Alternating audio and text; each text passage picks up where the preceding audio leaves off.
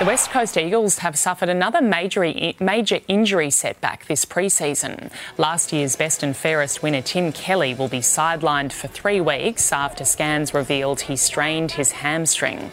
North Melbourne's midfielder Taryn Thomas will face the AFL Integrity Unit today after fresh allegations of inappropriate behaviour to a woman were put to the league.